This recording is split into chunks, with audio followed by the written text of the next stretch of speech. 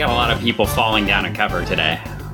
Oh my gosh, we do. I mean, this is what happens when the apocalypse happens. Right. Who knew that Velma was so evil? She is the most dastardly. I mean, I don't know if we know that yet, but I don't know, man. Pretty evil. It seems like the dialogue's leading me to believe that maybe, well, we know she dropped nanites everywhere from the first issue. First off, that was the first thing we saw. She's sitting there in Paris. She's just giving it a good old see you later. And we know the problem with this is that Wesley Crusher is not here to solve the nanite problem. He's not. And it's very depressing. If he was without here, Wesley Crusher, we're done. I know, right? He would crush it. Oh my God.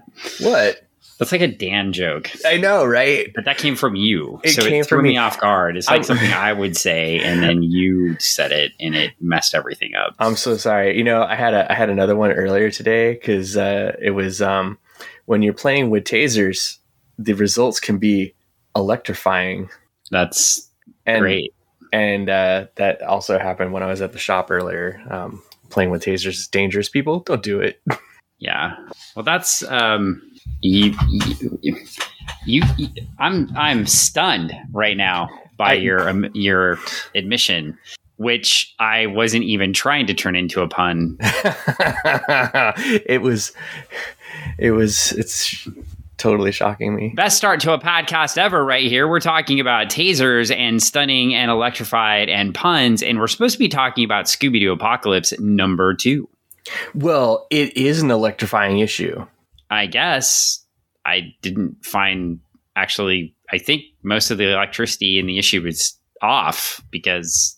Well, yeah, of course. But I mean, it kept me on edge. Like, I was It kept you on edge. Okay, yes. Well, and that's where we're going to go.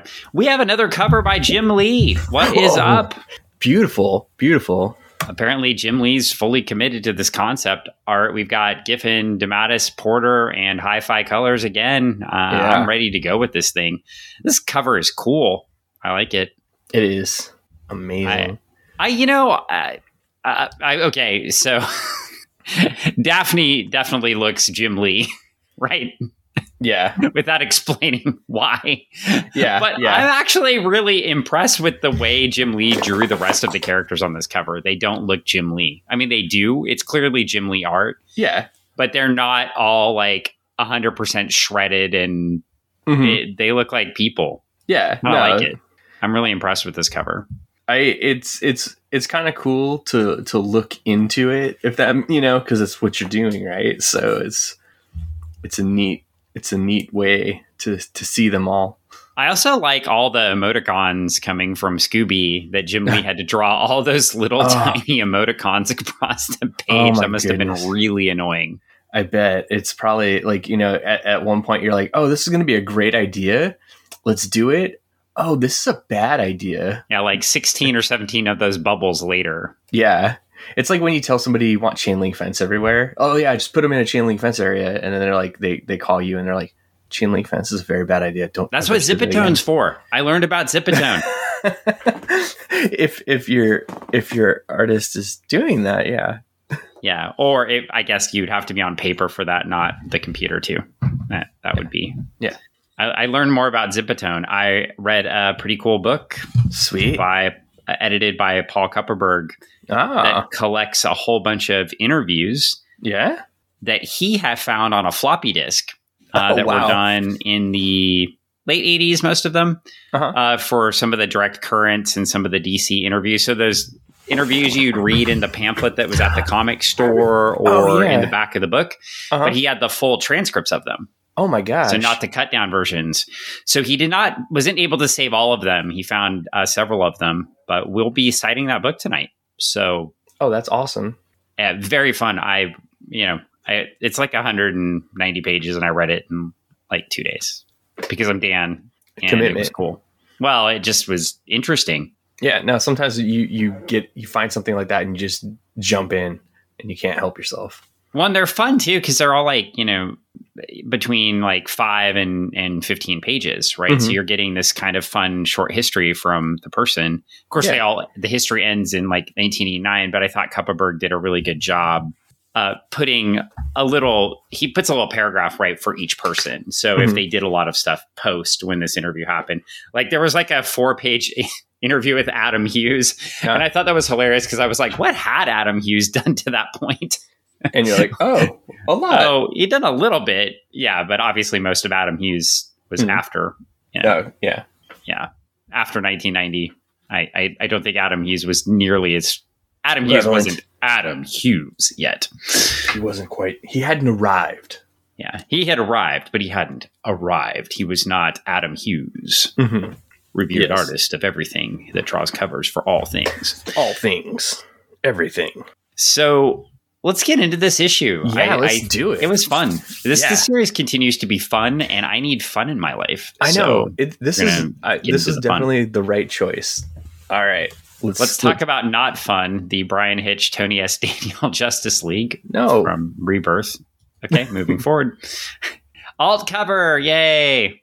I love this one. Yeah. It's almost like the artist of the book draws the alt covers in this because the alt covers all refer to what's actually happening in the story. Yeah, yeah. You're like, maybe I should have bought all the alt covers when I bought these. No, I think that would have been tough because, like, I know when I was looking for these books in the wild, it was hard to find them in places. Like I would go to 3 comic book shops and try to hunt them down. Well, you should just ask me. I could have given you all of my books. I know you could have, but that's, I like to hunt. As you know, you've been with me going to comic book shops. You could just hunt by asking me first. It's true. It's true. But we are somewhere beneath the Nevada desert. Oh my. Is Burning Man in Nevada? I thought Burning Man was in. Well, it's, as we find in the later, it's not technically that, but yeah, it's in the desert. It's California. Okay. But it's in the desert, so it's in the desert. I kind of imagine this being in Pahrump, Nevada, underneath I guess he's dead, Art Bell. That's such a nice way to introduce somebody. Yeah, I feel like this is like underneath Art Bell's studio. Yeah, it totally is. But he's dead. I feel like Art Bell would have been talking about this. He would have been talking about it, and then all of a sudden, mall people, and nobody would have listened. Yeah, and nobody would have been listening. Like Art Bell would have been interviewing. Let's create the name of the person you would have interviewed. So it would have been like Dilapidus Fink. Okay. And Dilapidus Fink would have come onto Art Bell and been like, I was working in an underground lab in Nevada, and I saw everything. There were nanites and government conspiracies and people trying to pacify the world. And Art Bell would be like, yes, tell us more about that. And they would do a whole radio show about this, and no one would listen. I don't know if that's true or not. I think my dad listened to. Well, I listened to Art Bell, but for pure entertainment value. I mean, of course I sleep now, but when I was younger, I didn't sleep at night. Right. So I'd go to bed at 4, 5 in the morning often. Yeah. And then that was good for working on debate. Not so good for early morning classes. True. But it was great for Art Bell listening. Oh, yeah. I used to get, is it KSFO? I think that's what it was. Yeah. From San Francisco. Yeah. The high power AM radio station. Art Bell wasn't actually on in the Pacific Northwest, but I used to, on my transistor AM radio, pick up KSFO and listen to Art Bell broadcast at night. And this book is so Art Bell. Oh, very. Yeah, no, it would have been something that I'm pretty sure if my dad was still alive, he would have been like, oh my God, this book. Have you read this book? This book is so good. It reminds me of an Art Bell conversation. This book's outstanding. Yeah. Well, let me quit glowing about the book and get us started in here. So we've got a nice 6-panel grid. Oh, yeah. And we have this book's tons of dialogue. So I'm not going to try to go through all the dialogue. You're not going to hit every single point. Nah, just the high points. We're not going to read this. But I think some of the fun pieces to start out, we get a fun Scooby scene. We hear them talking behind a door, and then the gang peeks out from behind the door. Yeah.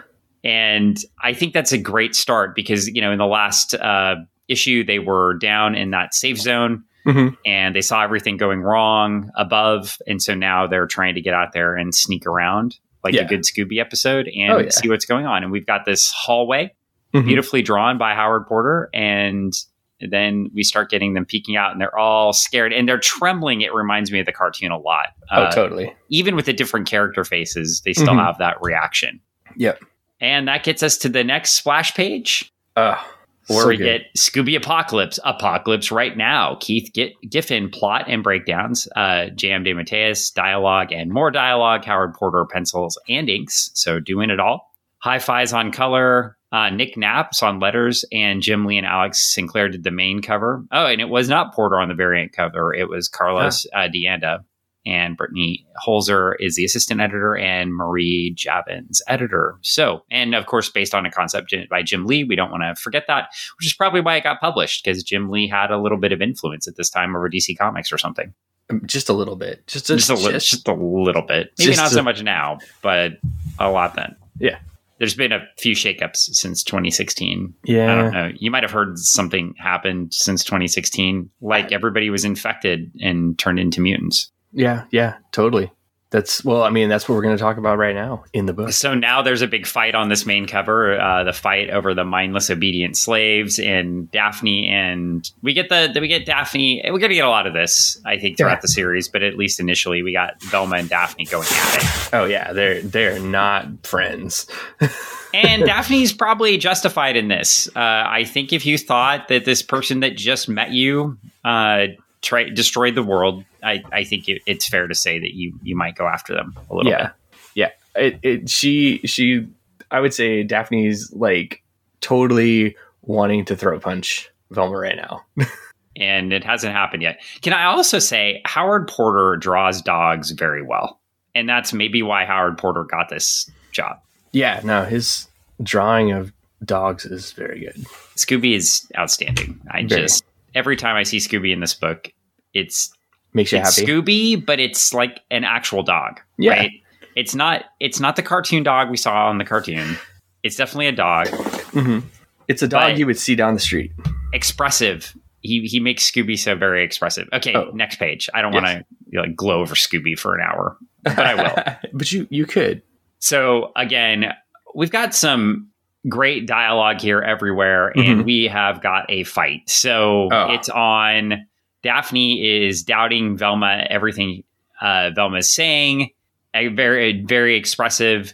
And this is where we start to see sort of some societal breakdown pieces too. Oh, yeah, no, for sure. I mean, you got a small enclave of people who don't know each other. They don't trust each other.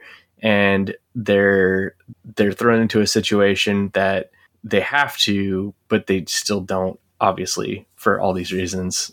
And they're just going to continue to try to either fight or figure it out.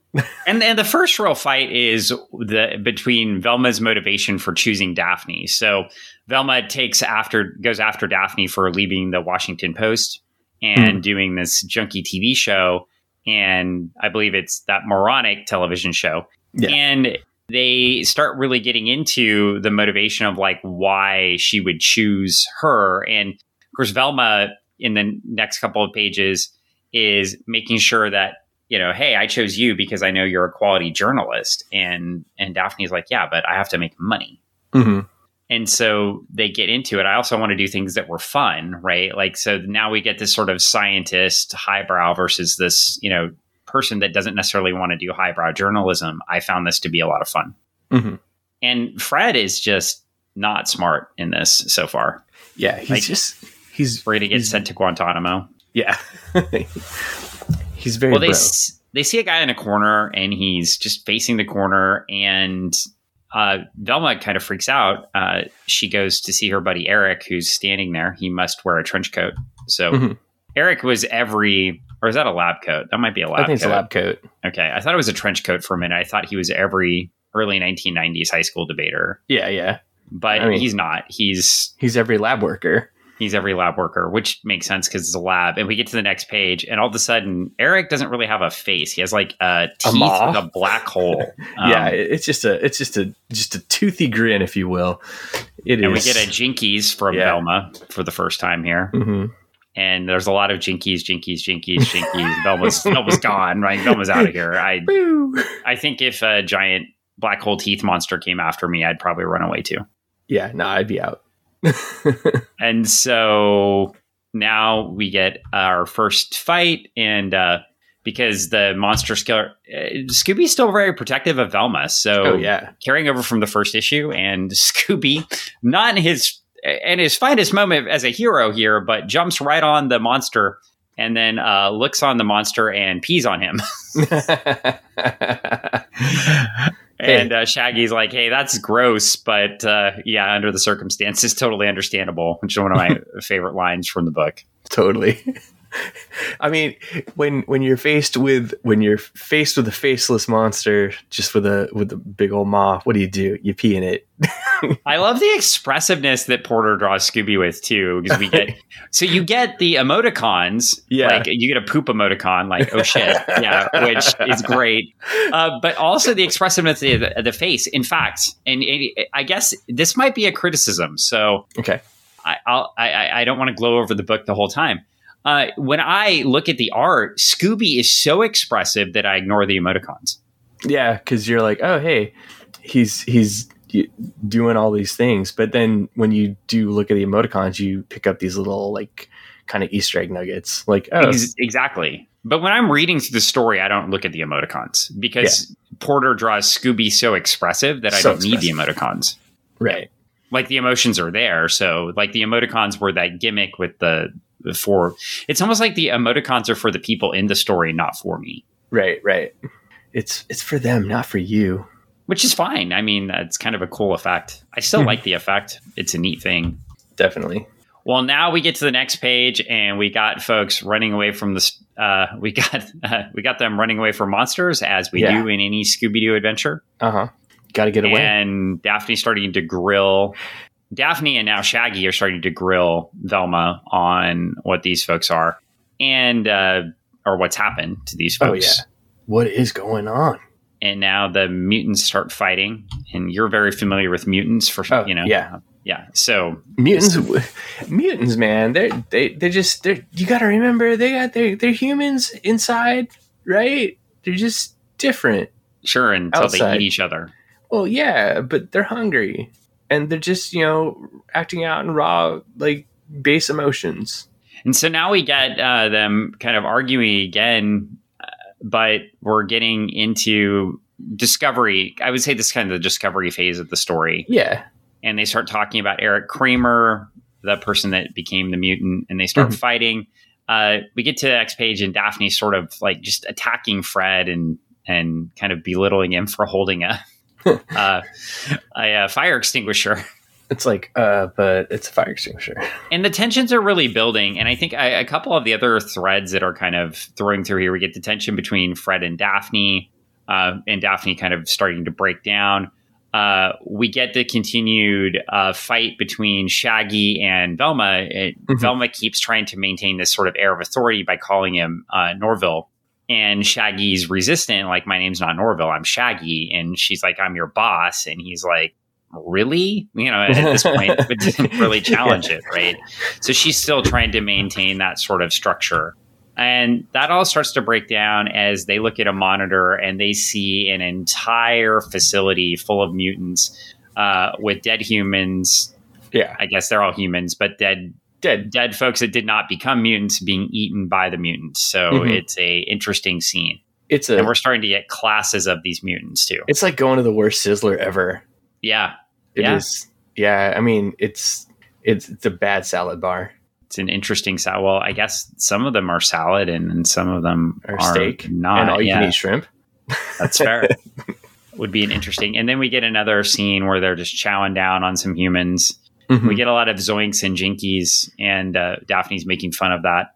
Zoinks is that anything like jinkies? Again, I mean, David Tejas is really good at dialogue, so it's fun. Yeah. Is if you've done it this long and you're working with a partner like we talked about that he's worked with before. Yeah. They can bounce these things and make that flow work. So we get into this and we find out that since they were in the safe zone, they weren't affected by the transformation for whatever reason. So I guess when everybody leaves the safe zone, they don't transform. I guess Velma would not have transformed, right? No, she was outside. She exposed herself to the nanites too, right? We saw her dumping them in the first issue. So everybody should have transformed theoretically.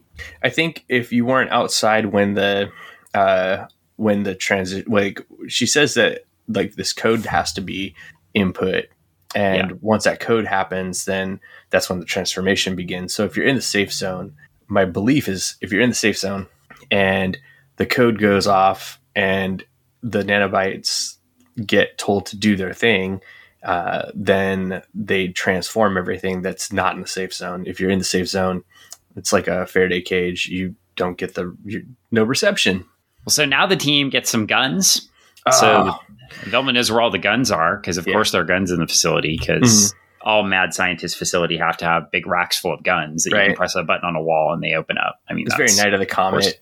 You know, you got like, I'm like, oh my gosh, this is so Night of the Comet. They got their guns. Or lower decks. Because, all those weapons hidden everywhere on the ship. There you go. Well, we get another scene. They get guns and they kind of take a breath to start planning out their next steps and kind of more a discussion about what's happening.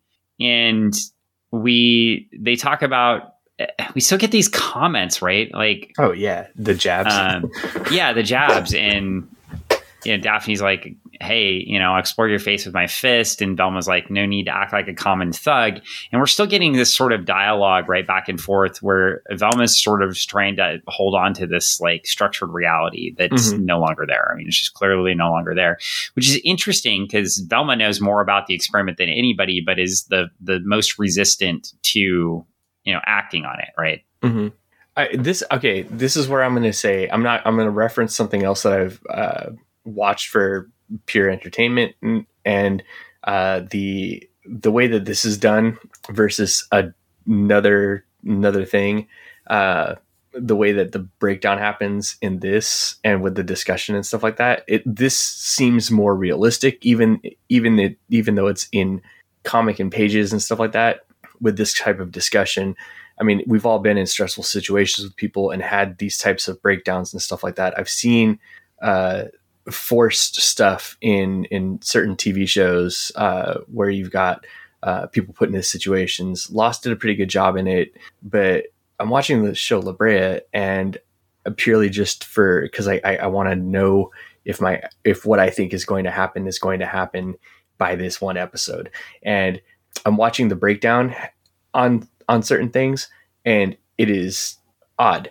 That's the best way I could describe it. It just feels odd. This does not feel odd. So, and they have a lot more time on their clock to do that on versus this in a comic book where it's pages. I mean, like, in panels. So, well, and I think that brings, you bring up an important point. And so I grabbed the book to read from Keith Giffen himself on how Keith Giffen does these layouts. Yeah. And this is why I think the team works together and why you get such realistic dialogue when the two work together. So Keith Giffen says, I plot a little differently than most people in that I don't write up a plot, type out anything out. I cannot type. I do not like machines. I don't have a computer in my house. I draw it up like a little comic book, little thumbnail sketches. Writer Mike Barron does it like that. Harvey Kurtzman, it dates back way back to Harvey Kurtzman, who used to do it on his EC War books. It's not that I think I'm such a great storyteller that people should follow my breakdowns. It's just that this way I know that the information I want to get across will fit on that page. It's just easier for me to see. I do get a kick out of it. I like plotting, what I call seat of the pants plotting, which is where you just plunge on in and there you see where the story goes. The two Justice League books reflect that. So leaving that, and I think this is very reflexive of when you get into the partnership too. And of course, in the Justice League books, he was partnered with J.M. DeMatteis. So he's laying out the pages. And I know when you've been talking to me about layouts, you do it the opposite way, right? Like you have a script and then you lay out the pages based on the script. Whereas he's laying out the pages, getting the visual representation of where he wants people to be. And then DeMatteis is writing the scripting into where Giffen imagined the people would be, which I think gives them that room to have that realistic dialogue because Giffen can lay out a pause point like this. Yeah. And then we immediately can flip to the next page and there's Becky attacking everybody. Yeah. Yeah. No, I definitely can see where that type of the way that he does that makes it work in that way. And I'm going to kind of like, I guess, shed some light. Travis and I have tried to do that a bit with the last issue of Starlight, because it worked. It works sometimes. Like, we give Brett the rough, like, this is all the stuff that we're doing. We want it to look like this. And then we go back through and we have the dialogue kind of already there. We already know what it's going to be like, but then we kind of trash it. So to fit. And this would almost be like, I mean, it's kind of, I guess we'll call it a modified Marvel method, right? So if Giffen's doing the breakdowns, right, and the plot, and then Porter's probably drawing this, right, and then DeMatteis is probably writing the dialogue, maybe wrote it on the side, right, but writing the dialogue into the visuals, right, which is the same thing Stan Lee used to do with Kirby, except he'd have Kirby plot it. So Kirby would do both, right? Kirby would plot it and draw it, and then Lee would write in the dialogue. So it's I feel it's similar to that too. But I think it's neat to get into Giffen too as an artist, because Keith Giffen started. I mean, he's a storyteller, right? Like, I will say too, so much of reading in this book, I get the insight of how people consider themselves to be storytellers, which makes sense, right? Hey, maybe my art was my first thing that broke me in, or maybe my writing was my thing that broke me in. But ultimately, I'm a storyteller, and I can do it all. And that's what I like to do. So whether I'm collaborating with somebody else or I'm doing it by myself, I am a storyteller. And I have admittedly, so I don't want to get too much into Keith Giffen here, but I have seen this work really well with this plotter, right? But then on the, I liked it, but there was a same book he was doing around this time, the Legion, or not the Scooby book, but around the Justice League books, the Legion of Superheroes, that 5-year gap, Legion of Superheroes, Dark Stories. Well, Keith Giffen was drawing it, right? So he was plotting it and penciling it. And then the scripters that were with him, who I won't say right now because we'll probably cover it someday and I'll get to talk about their strengths and weaknesses, but maybe weren't as good at DeMatteis at doing this. And so sometimes a lot of plot threads fell flat, or the story didn't seem to move along as well. So I can see where you have to have a good partner to make this work. Otherwise, it's going to be bad. And this is another book where I'm reading it and I'm not looking at the clock. I'm just enjoying the book. Yeah, enjoying the book, definitely, because you're thoroughly enjoying the dialogue, the art, everything. And sometimes you're going back and rereading a page because you're like, oh, I just want to, I read all the dialogue. I want to go back and enjoy the art. Or I just looked at all the art and I want to go back and reread a couple of those things to make sure that I picked up everything that I did. I know that that's what I did yet. Like the other day when I was reading this, like I keep saying yesterday, but like, when I was reading this, I just kept going back because I was like, oh man, it's so enjoyable. Well, and comics are a visual medium, and I think I don't know. We've spent some time talking about this, but the approach of doing the breakdowns first, right, with the plot and breakdowns, allows the visual medium to drive the storytelling. Yeah, which is again, it's a comic book, so I say interesting approach, but the approach makes sense. Yep. It's just not everybody does it this way, and it's okay. People can do it, whatever works best for them. Obviously, I'm not going to do it this way if I'm writing, because I shouldn't say I couldn't do it this way. I probably could, but I don't think for me it would be the best method, because my plot breakdowns would be a nightmare, because I have, the visual talent of like a slug, right? Yeah. But some people do. Some people are spiral. Like they spiral into the story, right? Yeah, let's not bring up spiral again, please. No. But I know as soon as I said it, I was like, oh no. But they spiral into the story when they're telling the story, and they get there while they're working it out through all those different things, and then it all kind of unfolds. And some people need a definitive linear storytelling process, and they break it out that way. Yeah, so, and it's interesting. Because and we've had different approaches to the storytelling, and it's interesting because when we were looking at that Harlan Ellison script on that City on the Edge of Forever episode we did back. I should know the episode number off the top of my head, but I don't. But Harlan Ellison wrote that giant script, right, and expected it all to fit into one television show, and got mad when they cut it down. So the danger of doing it that other way too, where you just, you go word crazy and you write out a script. Yeah, it may have been a great script, but it was like a 3-hour movie, and they had to get it into a 50-minute television episode, right? And then he was mad, right? It was, well, you didn't do my script justice, and it's like, well, yeah. And so I think one of the advantages, I think one of the advantages of this is, by the time it gets to John Mark, he knows exactly where the dialogue's going to go. Mm-hmm. There's no question, so he can fill in. And then it looks like, there's a lot of word bubbles here. So when John Mark wants more dialogue, he puts it there. Yep. So there we go. And so Becky attacks. Oh, Becky attacks. And it knocks Fred out. Perfect. Goes after Shaggy. So Becky is not a big fan of the guys here, and then gets knocked out, pistol whipped, I guess, by Velma, which is interesting. And then throws. But I do like this too. Here's one of the fun things about these breakdowns in the art. Velma pistol whips Becky, and it gets tossed away because Velma's a tiny little person. Mm-hmm. Tiny. And that makes sense. Yeah. I'm going to say, and I love that this whole entire, like, there's like one dialogue bubble on this page, one sound effect. Yep. And everything else is pure action. And it is so intense. Yep. All the way, like, from panel 2 to panel 6. The intensity just builds.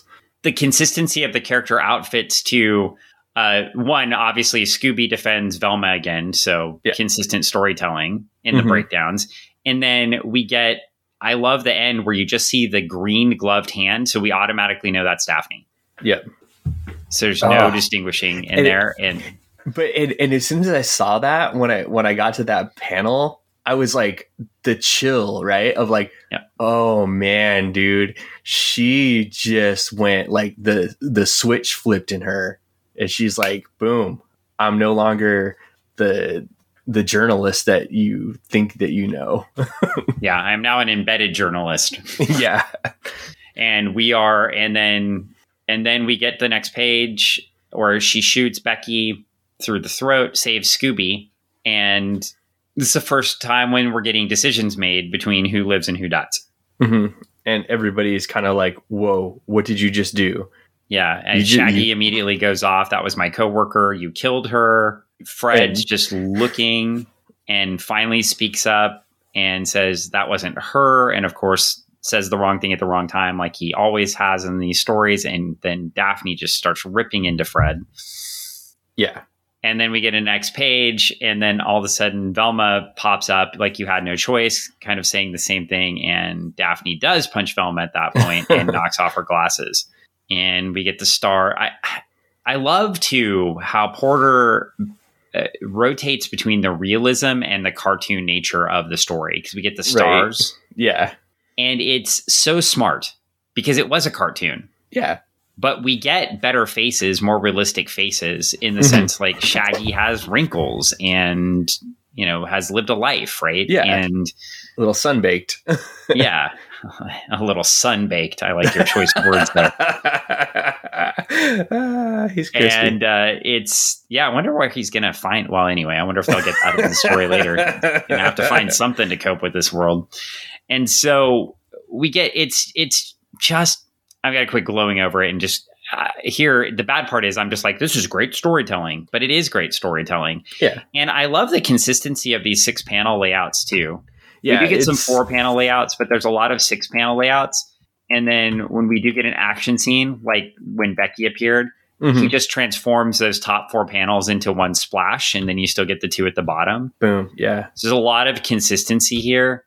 And then I like when the panel layouts change, that means something important's happening. Mm-hmm.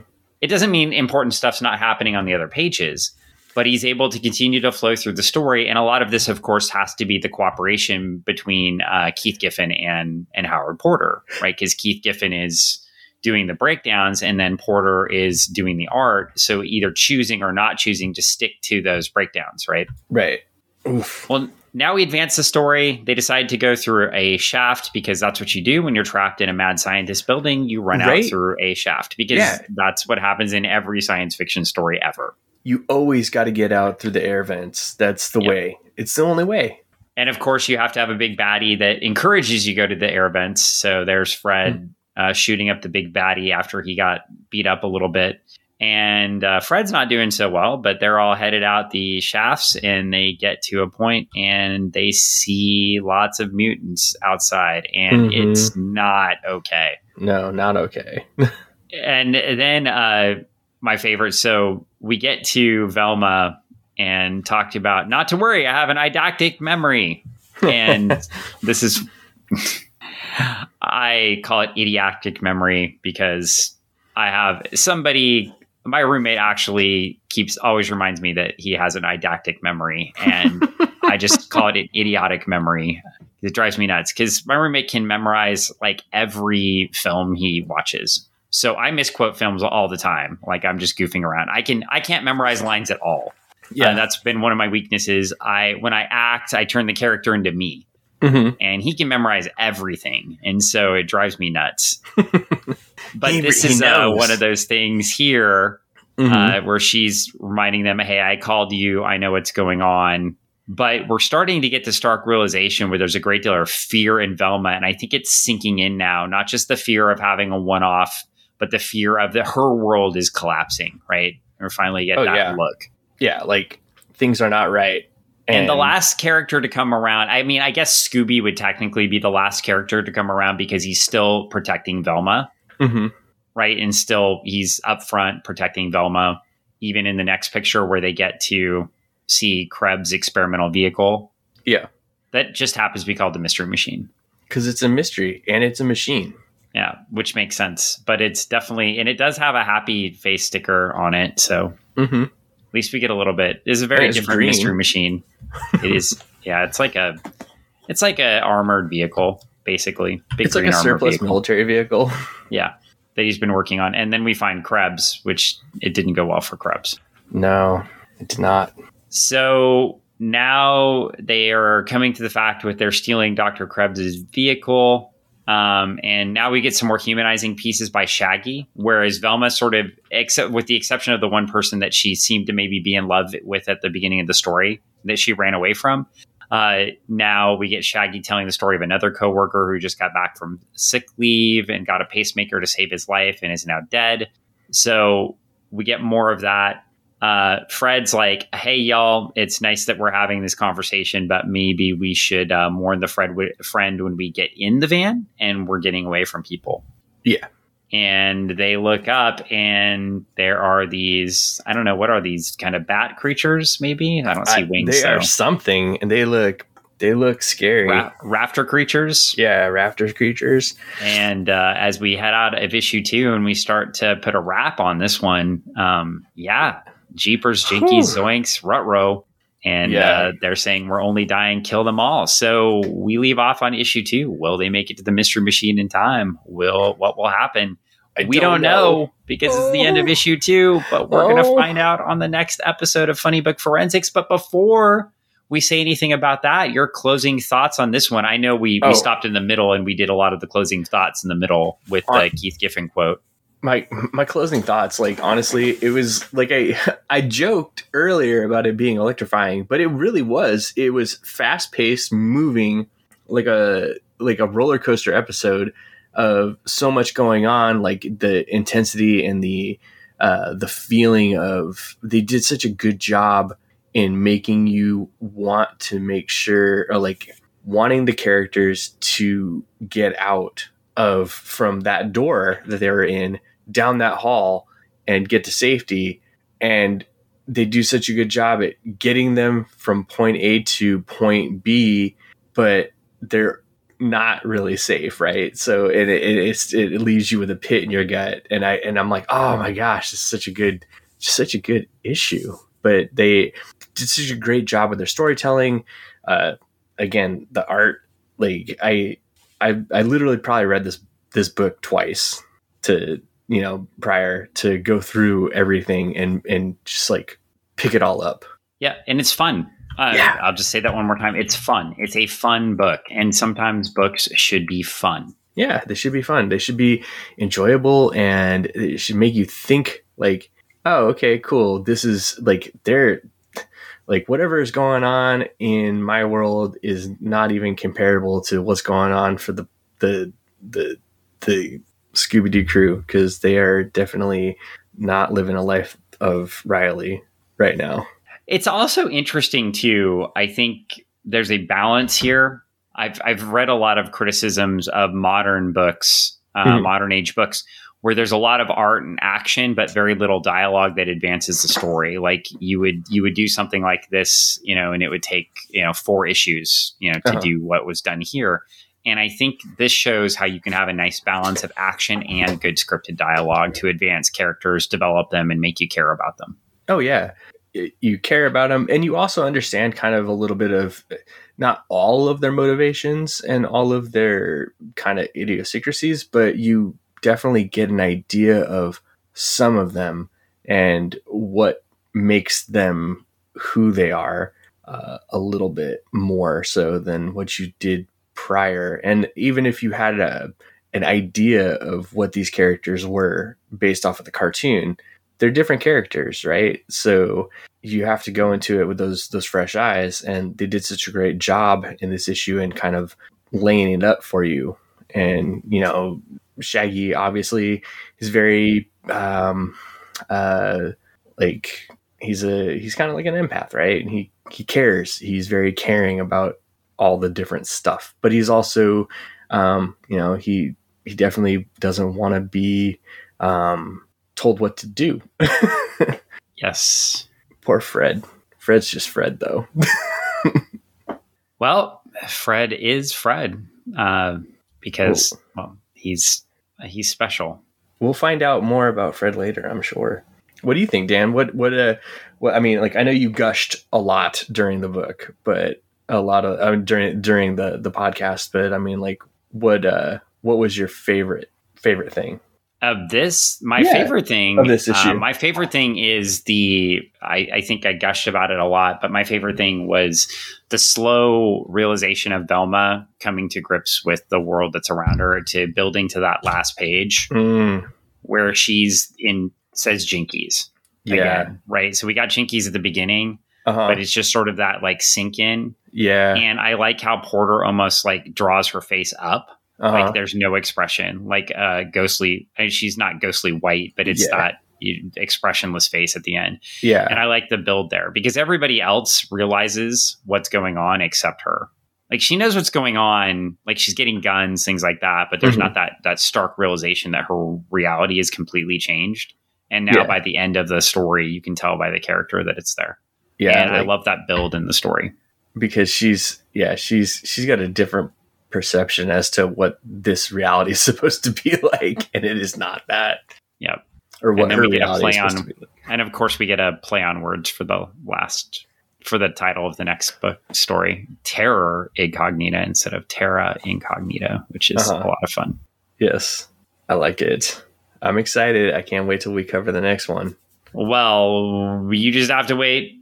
Well, hopefully, if I post these the way I'm supposed to, 1 week, and you can learn more about issue 3. So we are all in on Scooby for a bit. So probably do a few issues of this until we get bored of it, or mostly you won't get bored of it, but until I get bored of it and want to talk about something else. Because I'm not going to get bored of this. How could I get bored of this? Well, I'm not going to get bored of the story, but I may want to throw some things in there. So we'll keep Scooby out as a thread, but sometimes, I might want to just talk with you about something else once in a while. I suppose it can happen. We can talk about other things and still keep talking about Scooby. Some other comic book might come up that we have to discuss. Yeah, like Starlight. No, not Starlight. It could happen. It could happen. Maybe I should read issue 3. You should read issue 3. But I'm still in protest. Why? Because of the cover you didn't get I will talk to Travis and I will tell him, send Dan the book. Yeah, I'm not going to read it until I have all my covers. Which one didn't you get? The alt cover? Yeah. Which alt cover? I'll have to look at my Kickstarter. Oh my gosh. And I'll let you know. You let me know, and I'll tell that Travis damn you, Travis. Yeah, it's shaking an angry fist. Well, but yeah, anyway, it won't be Starlight, you're saying, but yeah, I do need to read issue 3. And on that note, there's a lot of crazy stuff going on, but I think we probably should put a wrap on this one. Yeah. All right. Yeah. I mean, why not? I think we I had a fun time talking about the book with you today. And me too. Put a wrap on this and get on next time. Well, we'll probably do issue 3 next time. Issue 3 it is. All right. Till next time. All right. Thanks for listening to another episode of Funny Book Forensics.